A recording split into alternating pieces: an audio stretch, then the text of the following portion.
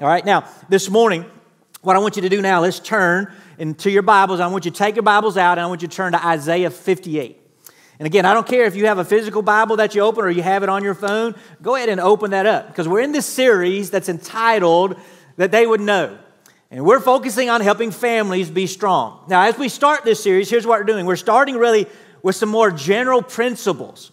And in a couple of weeks, we're going to get to some very specific topics that families need to be prepared to address in the world in which we live. I truly consider today's message very much a general message. No matter who you are this morning, this is going to apply to you. Some of you may even along the way wonder, how does this apply to families? But I'm going to take a moment to apply some of it to families, and especially when we get to the end. I got 3 things that I want to say to families that they need to hear from this message. Now, maybe that makes you wonder a little bit about what are we going to talk about as I say that. But I'm going to ask you this question to start. Has anyone here this morning ever blown it? All right, hands immediately go up. I've blown it, right? I could even ask, if I want to go to the families, I could ask the parents in the room, have you ever looked and said, I really blew it with my kids this time? I mean, some may have even very specific things in your life that you point to, or you say, man, I made a mess of these things. Maybe with your kids, you got mad, lost your cool, and said things that you regret, and you wonder if your kids are ever going to forgive you. Or maybe you made a poor decision, and the consequences of that decision are great. The decisions maybe put you in a financial bind, or maybe it caused physical harm to yourself or others, and you look and say, I'm not sure how I'm ever going to recover. Or maybe you made a judgment error and it caused someone to be hurt and mad at you, whether that be a child or a spouse. Maybe it's a coworker or a friend, and you wonder if they're ever going to get past the hurt, all right? So is there, again, anyone here this morning fits in that category, right? We all, again, could say, yes, at one time or another, I fit into that category of I have failed. Now, we have all had times when we failed and wonder this. Will things ever get better? Will I ever get past this mistake?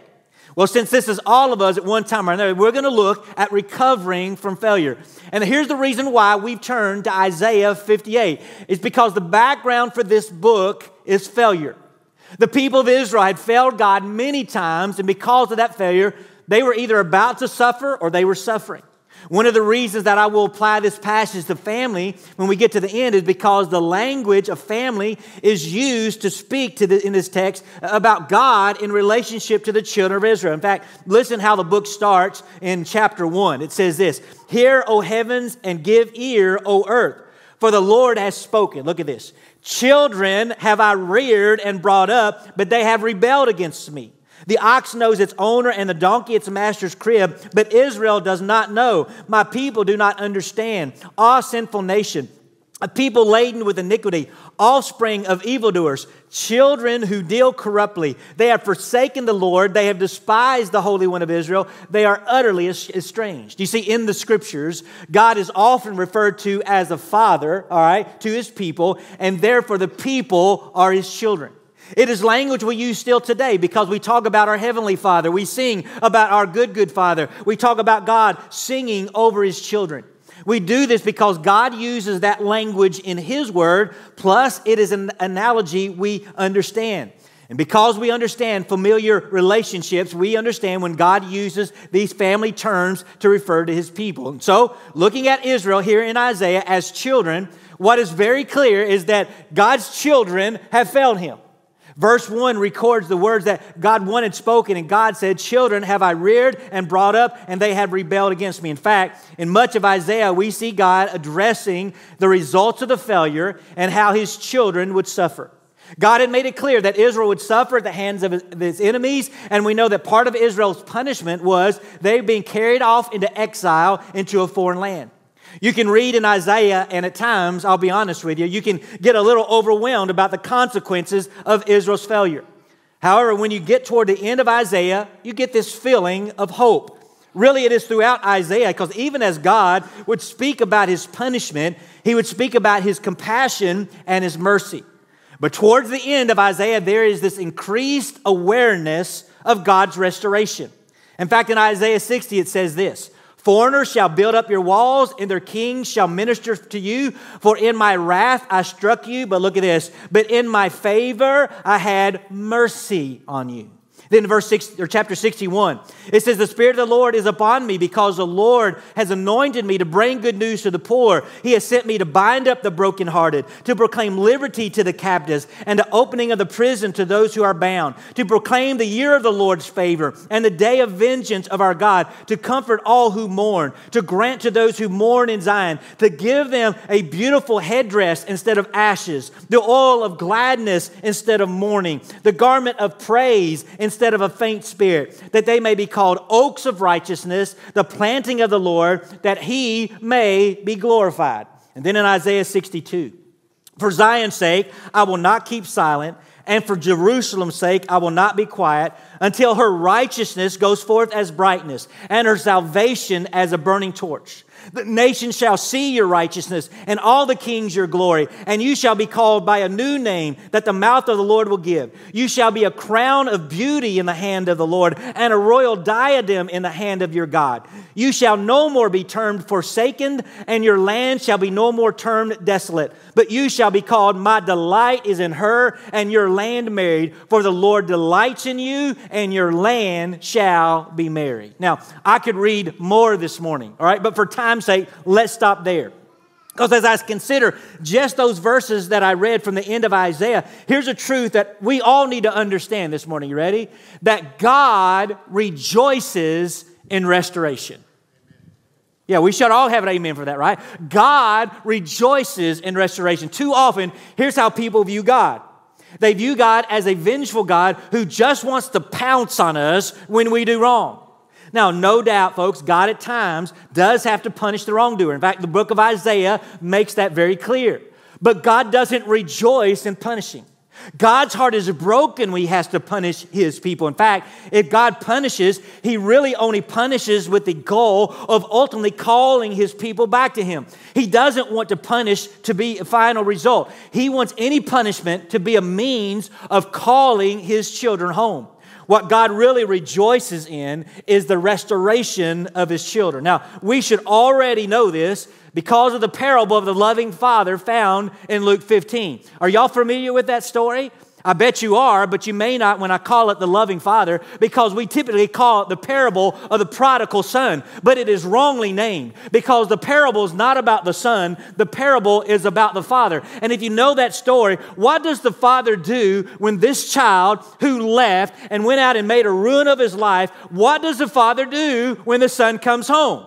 I mean, he sets him down and gives him a good lecture about all the things he did wrong and messed up on, right?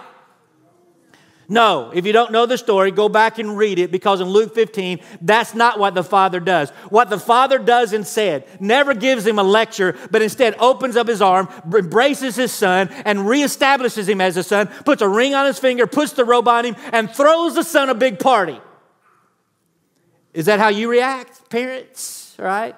See, here's what that was to teach us. It was to teach us that God is a loving father who rejoices in the child who comes home. God is a heavenly father who rejoices in restoration. Maybe here's even a moment when I should stop and ask parents, is that your attitude?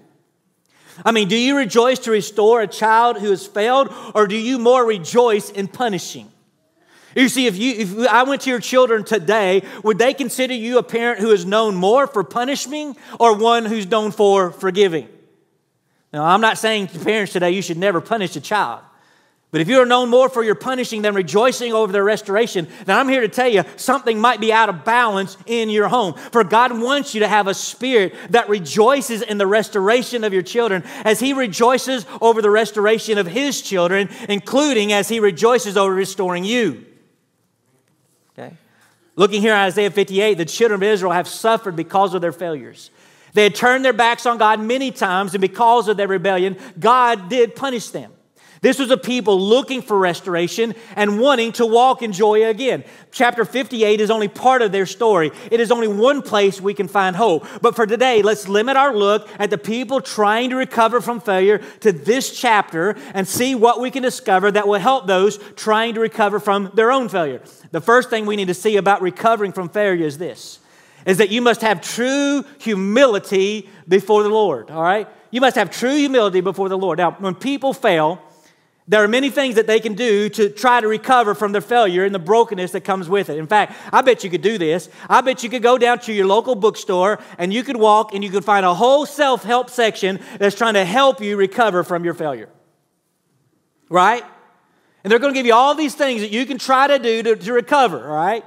Now, one of the things, though, that people do to try to recover is they try religion. All right, what they think this, you know what? They think, I failed, and so maybe if I go to church enough and I do enough religious things, then somehow that's going to make up for that. Again, maybe I worship enough, these religious activities. Somehow, even as I do those, even maybe the pain will go away and everything will be right.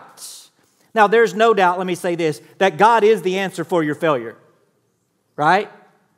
But a problem we often have, instead of really turning to God, is we really simply become religious. And just being religious is not the answer. Okay? In Isaiah 58, we see the children of Israel do just that. Look at what we read as God has a word for His people, beginning in verse 2 of chapter 58. He says, "Yet they seek me daily, and delight to know my ways, as if they were a nation that did righteousness and did not forsake the judgment of their God. They ask of me righteous judgments. They delight to draw near to God." Now, I didn't read verse 1, but it contained God's charge to the prophet to declare to the people their sins because they were a people who had and were rebelling against God. Now, when you read verse 2, here's what's clear, is that the people in the midst of their rebellion, you know what they still were? You know what they still were?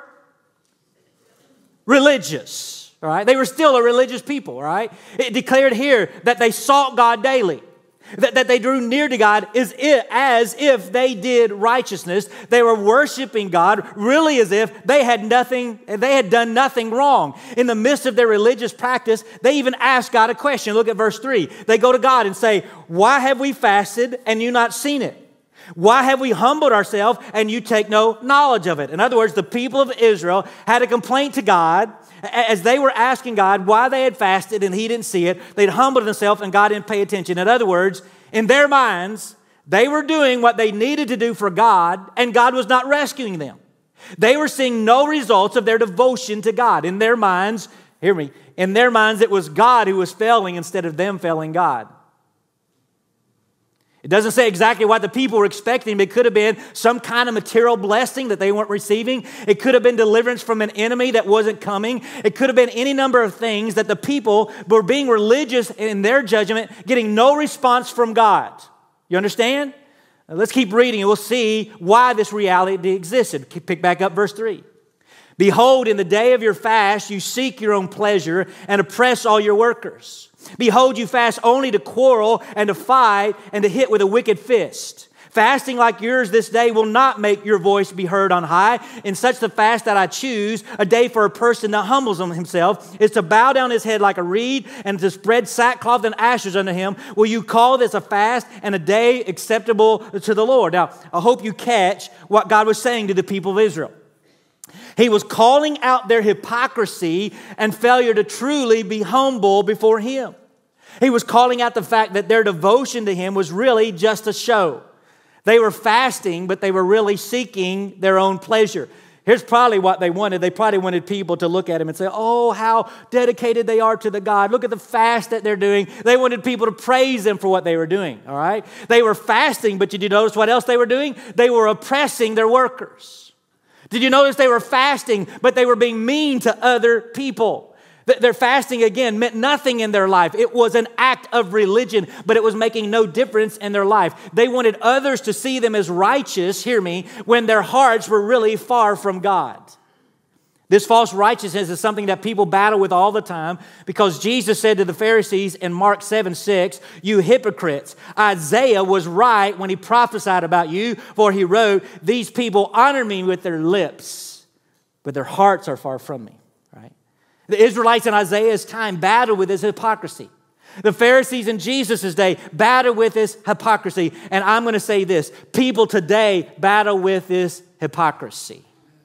What God wants to know is that if you want a healing in your life, He wants you to know it's not enough for you to be religious. You have to have a true humility before the Lord. Now, many of you maybe are familiar with this verse. I know you've heard it before. 2 Chronicles 7:14. It says, "If my people who are called by my name do what? humble themselves and pray and seek my face and do what? Turn from their wicked ways. Then I will hear from heaven and I will forgive their sin and heal their land. You see, the healing of the land, the healing of our lives, the healing of our homes begin when we humble ourselves before God, praying and seeking His face. In earnestness and honesty. Lord, I'm seeking after you. James even wrote this in James 4:10. Humble yourselves before the Lord and He will what?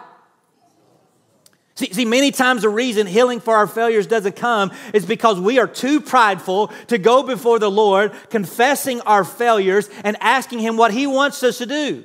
Here's what we do. We believe we can fix our own problems, all right? We believe that we have the best solutions, and we say we can fix ourselves. We can pick ourselves up by the bootstraps, right? We can take care of this problem. When folks, we cannot do it on our own. We got to come before God and say, God, I humbly bow before you. I really have no answers for this. I have no answers for my failure. And God, what I need you to do is give me direction. And God, I'm open to hear from you. God, I'm ready to do what you want me to do. In fact, I pray this morning for all those hearing me today that you would do this, that you would diligently put off hypocritical religion and put on true humility before the Lord, because the only way that you're ever going to find healing is if you truly humble yourself before God. Now, as we continue to look at the message in Isaiah, there's one marker here that we're going to see of humility. So, because we can say in a way, how do I know that I'm seeking to do His will? Is there anything in my life that can show that I'm working at this? Well, one indicator that moves us to position is this, all right? It's when we treat others with respect and remove heavy yokes. All right, let's keep reading in Isaiah, starting back at verse 6.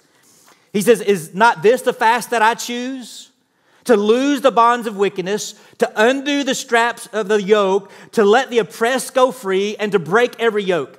Is it not to share your bread with the hungry and bring the homeless poor into your house, when you see the naked to cover him and not hide yourself from your own flesh? See, what God was telling the people of Israel is basically that they wanted Him to heal them and take care of them, while at the same time they were treating others wrongly. God wanted them to know clearly that this is not how it works. Okay? More than He wanted religious activity for His people, He wanted a people who reflected Him in the world, which means they needed to consider how they were treating others. He wanted them to realize that instead of hurting others, that they were to love others, including their own families. In fact, did you notice the last part of verse 7? It said, and not to hide yourself from your own flesh. You see, the people of Israel were not only failing to treat those outside their families right, they were even failing to treat their own families right. Maybe it was failing to give their families the time they needed, or failing to help them when they were hurting. But the people of Israel were even failing with their own families. Something we still see in our day and time. Many family problems begin as parents or parents don't invest the time in the family as they should. Or they fail to address the problems or the hurts in their families and simply ignore them and pretend that the issues don't exist. We have this tendency, all right, to even ignore our own families. But even worse, people ignore the hurts of others around them, and they let suffering continue in the world. Here's something that we all should remember. You ready? A genuine love for others should flow from a genuine love for God. Remember when Jesus was asked about the greatest commandments by a Pharisaic lawyer? Do you remember what Jesus' response was? I bet you do. Jesus said this in Matthew 22. He said, you shall love the Lord your God with all your heart, with all your soul, and with all your mind. This is the great and first commandment. Right? We know that. But then he said, and the second is like it, you shall love your neighbor as yourself. In all honesty, hear me, we cannot separate our love of God from our love for others and how we're treating them. Look, if you want God to work in your life to restore the areas where you have failed, you need to make sure that you're helping others and loving others even heal in the areas where they have failed. We have to be working to help others find a healing from their brokenness in their life, helping them be restored. The Apostle John made this clear when he wrote this in 1 John 4:20. He says, if anyone says, I love God and hates his brother, he is a liar. For he does not love his brother whom he has seen, cannot love God whom he has not seen. Put bluntly, don't say you love God but then fail to love others as you should, because it's an impossibility. It's an impossibility to truly love God and not love others. And this love is not just saying that you love others, it's showing that we love others.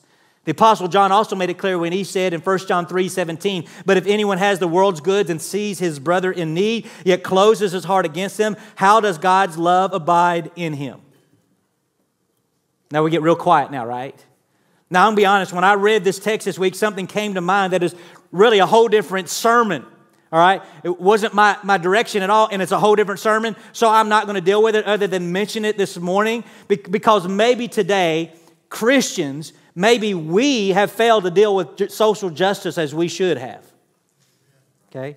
It becomes a sore subject in the church especially, right? And I guarantee you, if I did a sermon on social justice, I would get in trouble. People would misunderstand me, right? Because it's become this untouchable subject, all right? But maybe, could it be just maybe that we as Christians, we've let the wrong people been speaking the loudest in these issues when God's people should be the ones speaking the loudest? We should be the ones understanding this is how you love people in our world. We should be speaking it, and we should be showing it in the world. And maybe one of the reasons we have failed to find a healing from our failures as a people is because we have failed to love others correctly. In fact, look at what verse 8 in Isaiah 58 here says is a result of humbling ourselves before God and loving others correctly. Look at this. Then shall your light break forth like the dawn, and your healing shall spring up speedily. Your righteousness shall go before you. The glory of the Lord shall be your rear guard. Wow, listen to this. What a great promise from the Lord, and what a great hope that it should give to all of us. That if we truly humble ourselves before God and love others, healing will come. I love that part that says, your healing shall spring up speedily. Do y'all like that? Yes? All right, some of you do. All right, some of you are still listening. Others tune me out, all right? As I alluded to in the beginning today, God is a God of healing. And God is a God who rejoices in our restoration and is looking for a reason to bring healing quickly, which leads me to my next observation, that if you want to experience healing from your failures, you have to trust the Lord to bring healing. Look what verse 9 goes on to say. Then you shall call, and the Lord will answer. You shall cry, and he will say, here I am. You see, God made it clear that once the people came to him with true humility, began to treat others properly, then when they cried out to him in prayer, he would say, here I am. He said he would answer. God was making clear that healing comes from his hands and not from our hands. In fact, the end of verse 9 and end of verse 10 reiterates what was previously said when he goes on to say, he said, if you take away the yoke from your midst, the pointing of the finger and the speaking wickedness, if you pour yourself out for the hungry and satisfy the desires of the afflicted, again, if you humble yourselves and treat others right, God goes on to say, then shall your light rise in the darkness and your gloom be as noonday. And the Lord will guide you continually and satisfy your desire in scorched places and make your bones strong. And you shall be like a watered garden, like a spring of water whose water does not fail. And your ancient ruins shall be rebuilt. You shall raise up the foundations of many generations. You shall be called the repairer of the breach, the restorer of the streets to dwell in. Now, doesn't that sound great? Read that slowly. Clearly, this is a picture of a people who had failed and suffered and been restored. It is really as if God says, if you have failed and you've experienced brokenness, the answer is humbling yourself before God, helping others find healing in their life as well, so that then healing will come to your life. And so what we must realize and trust is that God indeed can bring healing when we fail. He is not looking to withhold healing. He is simply waiting for his people to be in the place where he can pour his healing out on us. All right, you got that? Now, let's take a few moments and ask, how does this apply to our families? I started by asking this morning, has anybody ever blown it? I even asked parents if you've ever blown it with your children, and some of you admitted that you had. This means at times our families need to recover from failure, because I'm sure many parents would say, not only have they blown it, so have their children, right? So how does our message today apply to families? Well, one, let me speak to parents. Parents, you must live with humility before God, so that their children, you see your dependence upon God, including seeing you ask for forgiveness. All right? Do you catch this? Listen, what parents need to know is this. Just living a religious life is not enough. Not enough. Your children need to see you living in an authentic relationship with God where you live with true humility and teach your children that you are dependent upon God. They need to know that the decisions that you make are based upon God's Word. They need to see you living life based upon the Holy Spirit's leading. They need to see you practicing what you preach, including, as we saw in our text today, loving others with the love of God. They need to see an authentic Christian life lived before them. Trust me when I say this, parents, if you don't already know this, kids quickly spot hypocrisy in parents' lives. Okay? And so if you're just saying you love God, but you're not really loving God, they spot that very quickly. And so we got to have that. See, with this, as you live with humility before God, it includes you doing this. It includes you seeking forgiveness.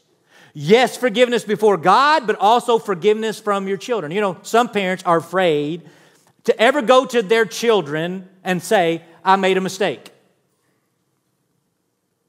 Is that you? All right. They're afraid to go and say, I need you to forgive me. However, parents must be willing to ask their children for forgiveness if they want their children to recognize their failures and seek forgiveness. You hear me? Here's what I wish I could do. I really wish today I could stand before you and say, I'm the perfect parent. I wish I could stand before you today and say, you know what? I never made a mistake when I was raising my kids. I can't say that. I will speak for myself. I'm not going to speak for Kim this morning, but I'm going to speak for me today and say, all right, and confess that there were times that my children did something and I got angry and yelled at them and even punished them too quickly and severely. I know I'm the only parent in the room that ever did that, but I'm confessing to you that I did.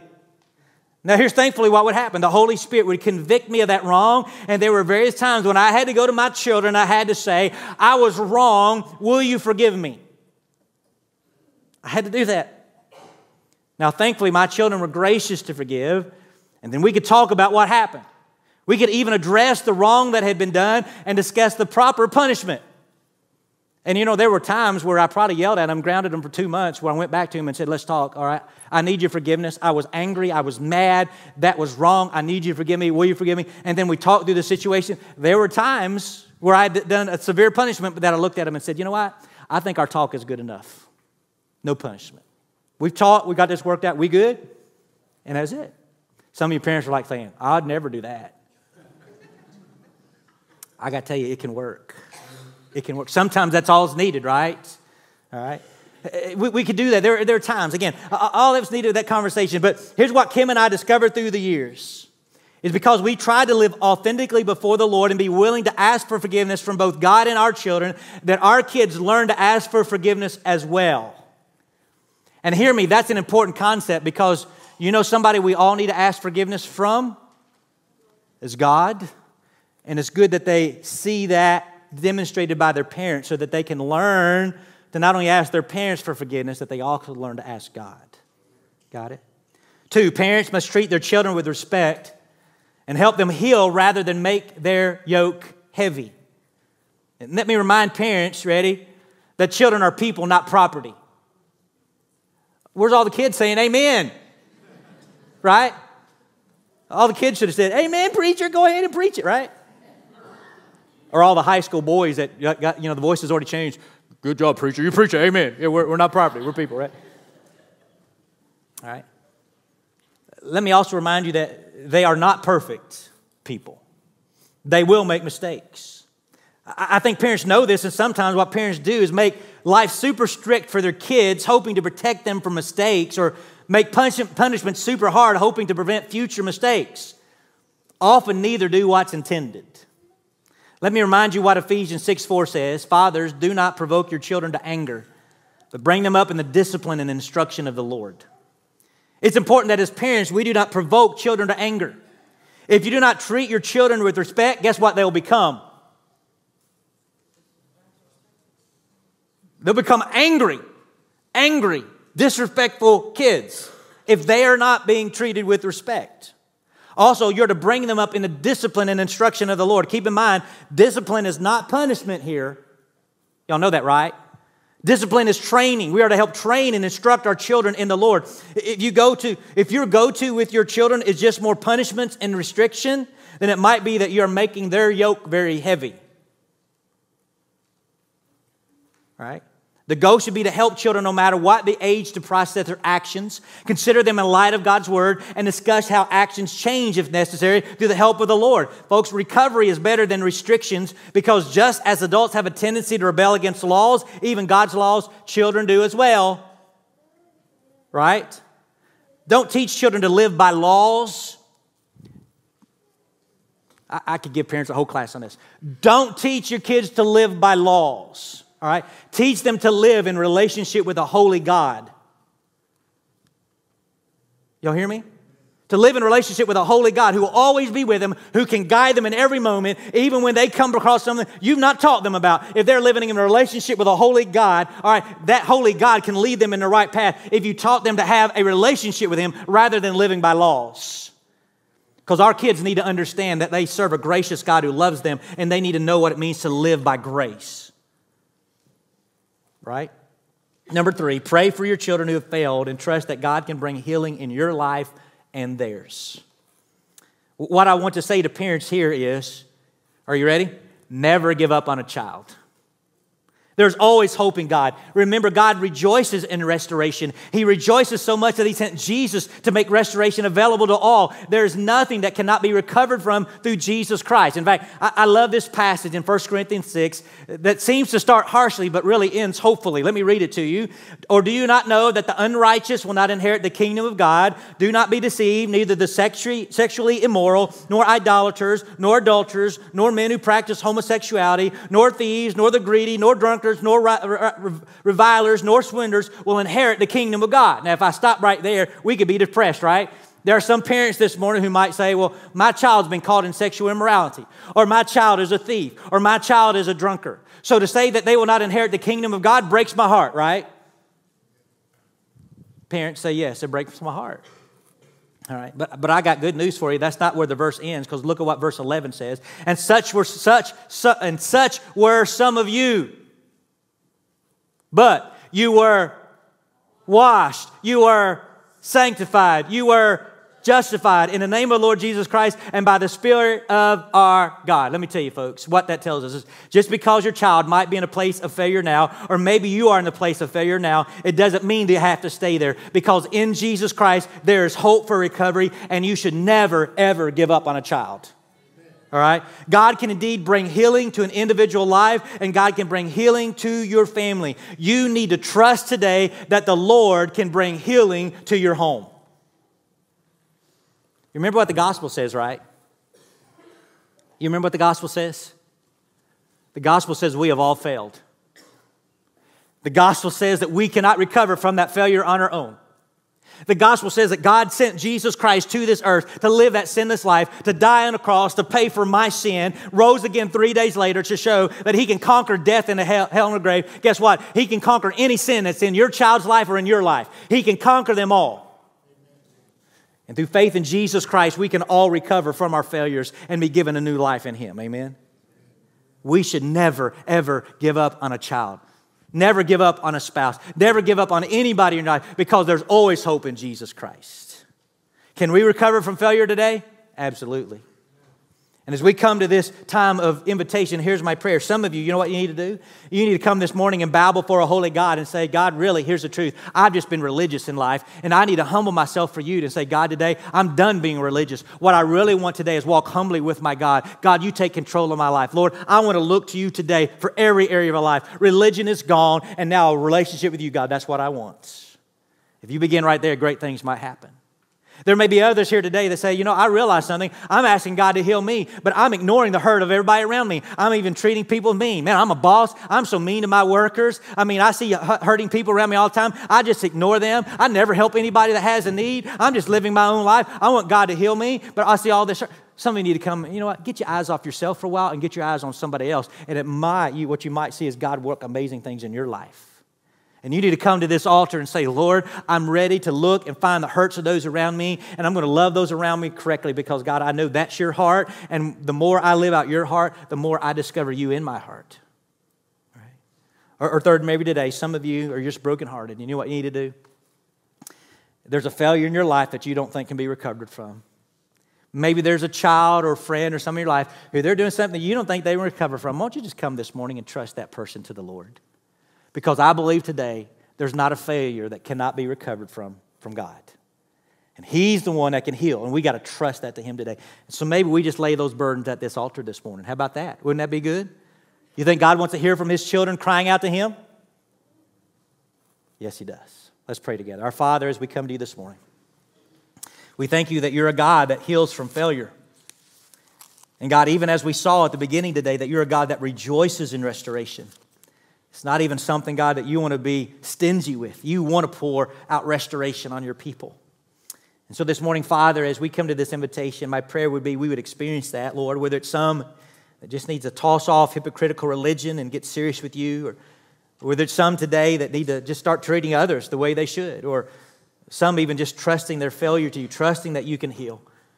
God, I don't know the fullness of the needs, but I pray, Father, today that this time of invitation would be a time of healing, a time of recovery from failure as people turn to You. Because we know, Father, that through Jesus Christ, You provided the ultimate healing. And that is through that gospel, that good news, that Jesus died for us, rose again, and Father offers to us through faith in Him forgiveness, restoration, and new life. So I pray, Father, today, even in this moment, that we'll have people that discovers that restoration today. And so this invitation is Yours as always, God. Just move as You see fit. As I pray these things, I pray them in Jesus' name. Amen.